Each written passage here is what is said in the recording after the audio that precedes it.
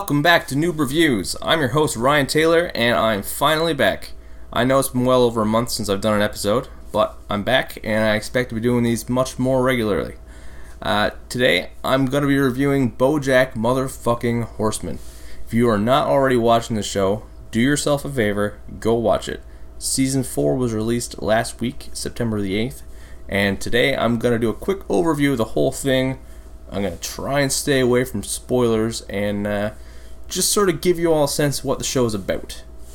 Now, BoJack Horseman is the story of the title character, a washed-up horse actor who once starred in a sitcom by the name of Horsin' Around. The show picks up as BoJack, while battling depression and alcoholism, attempts to relaunch his career with an autobiography. Of course, now this is produced by Netflix, and half of the characters are anthropomorphic animals, because why not, right? And I gotta say, it does hold up to the Netflix standard. And by that, I mean it's probably one of the best shows on Netflix. Now, the cast of the show is one of its best points. It's an absolutely incredible cast. BoJack is voiced by Will Arnett, who's probably best known for Arrested Development, and in my opinion, his role as BoJack is his greatest performance, hands down. BoJack is a very complex character who, on some deeper level, wants to be a better person, but somehow manages to sabotage almost every relationship or opportunity that ever comes his way. Now, I'm just going to run through the cast here. The main cast, that is, because there's too many to really touch on everyone here. But the main 5 characters, BoJack being the first. I can't talk about BoJack without talking about his friend, acquaintance. I'm not sure what to call him exactly, but Todd Chavez, of course, is voiced by Aaron Paul. And you know Aaron Paul from Breaking Bad. He is Jesse Pinkman, and he's always fantastic. This is sort of a different role for Aaron Paul, of course. Todd is the comedic relief. There's more comedy in the show than just him, but he is the always funny character. Todd is known to be the human male living on BoJack's couch at the beginning of the series. Friend is the best term I can think of, although that is kind of loose given the amount of stuff that happens between him and BoJack in this series. Now, the next character in the main cast is Princess Carolyn, voiced by Amy Sedaris. No, she's not an actual princess. She's a cat, so, it's sort of a cat name, right? I'm not familiar with Amy Sedaris. I don't know her work outside of the show, but this show makes me want to check out more. Now, Princess Carolyn, as I mentioned, is a cat who happens to be BoJack's manager. She is a smart, snappy, upbeat, independent woman working her way through the show business ranks, although her story kind of takes a toll on that. You'll see. Watch it and you'll see. Now, Mr. Peanut Butter is the next character here. He's BoJack's rival. I wouldn't exactly call him an antagonist because of how much of a flawed protagonist BoJack is to begin with, but he's the closest we have at the beginning of the show. He's the rival. He's voiced by Paul F. Tompkins, who is absolutely hilarious in the show. Now, Mr. Peanut Butter is a dog actor who starred in a sitcom which very clearly ripped off Horsin' Around, which, of course, brings about the rivalry. And Mr. Peanut Butter is loved by pretty much everyone around him, which, of course, annoys the ever-living shit out of BoJack. Now, last but not least, the main cast is rounded out by Diane Nugent, voiced by Alison Brie, who, in my very biased eyes, can do no wrong. Alison Brie you may know from, Community, Glow. She voiced a character in the Lego Movie. She's everywhere, and she's lovely. Diane Nugent, now, her character in this show, is the writer that is hired to ghostwrite BoJack's autobiography at the beginning of this show, and is kind of the polar opposite of BoJack.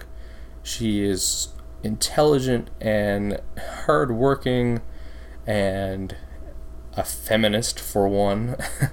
And I mean that in a positive way. She develops an unlikely friendship through the writing of the book. And again, I'm biased, but Alison Brie's performance in the show is wonderful. Now, let's get to the show itself. It is very hard to describe exactly what this show is about. It is both astoundingly hilarious and yet a series of repeated and unapologetic gut punches. Easily one of the funniest shows on television today, and yet even more easily the darkest and most depressing show, period, on television. It has possibly the most accurate and realistic portrayal of depression that I've ever seen on TV, and still manages to include anthropomorphic animals and hilarious side plots, mostly involving Todd. Now, if you are a fan of the show already, you know exactly what I'm talking about. But anyone who hasn't watched it yet, just give it a shot. You won't see quite like the level of depression early on in the show. It's a little more comedic at the beginning, but it doesn't take long. Season 3 was probably the heaviest, with the ending of Season 3 being, it's just fucking heart-wrenching. And thankfully, Season 4 ended on a much brighter note, because I don't know if I could have handled something darker than that. Like, fuck, I will not say what happened. I won't get into any spoilers. Again, those of you who have watched this know exactly what I'm talking about, and just give it a chance. Give this show a fucking watch. Again, don't want to get any spoilers, but I'm going to quickly I'm going to gloss over Season 4 for anyone who hasn't seen this. Even if you have watched the show and you just haven't got around to Season 4 yet, or if you're looking at watching the show and you want to know how it holds up through the seasons. I will say that Season 4 it's a very consistent show. It's no better or worse than it is from the beginning, in my opinion. It is 4 solid seasons of TV. If you like it, you're going to keep liking it. First off, Season 4, the entire storyline of Mr. Peanut Butter's political campaign, fantastic. His opponent, Woodchuck Berkowitz, and the rivalry between the two and the election managed to make political satire fun again in a time where that's a fucking hard thing to do, because it's hard to do political satire in this day and age with everything that's going on without reminding everyone of just how shitty the world has gotten. But they managed to do it. They managed to do it very, very fun, very lighthearted take on an election, which is great. Todd, of course, as always, very fun, and he gets the more lighthearted, entertaining stories of the season. Special shout out to episode 3, titled "Hooray, Todd Episode." Yep, that's the title, and it is exactly what it is. It's just a full-on Todd episode, and I gotta say, it's probably everything I ever wanted in this show, so I'm glad I finally got that. Of course, BoJack and Princess Carolyn are given the darker stories of the season. Thankfully, they ended on brighter notes. I wasn't sure. I thought it was gonna be full-on depression at the very, very end of the series, but they managed to pick it up a little bit at the end, which is great. Very relieving to end this on a brighter note.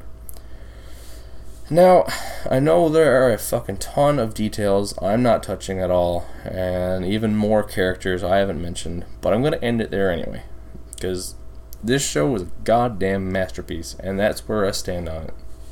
And I can't get into a lot of it without spoiling, you know. I can't recommend it enough. Netflix hit it out of the fucking park on the show, and I hope we get 4 more seasons, 8 more seasons. I'll keep watching the show, you know. If you're looking for something to give you a laugh, a cry, a crying laugh, a laughing cry, a little or a lot of all of those things, BoJack Horseman is what you're looking for. It's clever. Pretty much every character in the show is deeply flawed, and almost nothing goes as planned. But if there's one thing I learned from BoJack, it's that life never really goes as planned. But you might as well make the best of it anyway. Until next time, I'm Ryan Taylor. You can check out other episodes of Noob Reviews, as well as episodes of Jedi Dropouts at www.jedidropouts.podbean.com, or on Podbean, iTunes, Stitcher, Google Play, or wherever podcasts can be found. Thanks for listening. Now, go be a noob.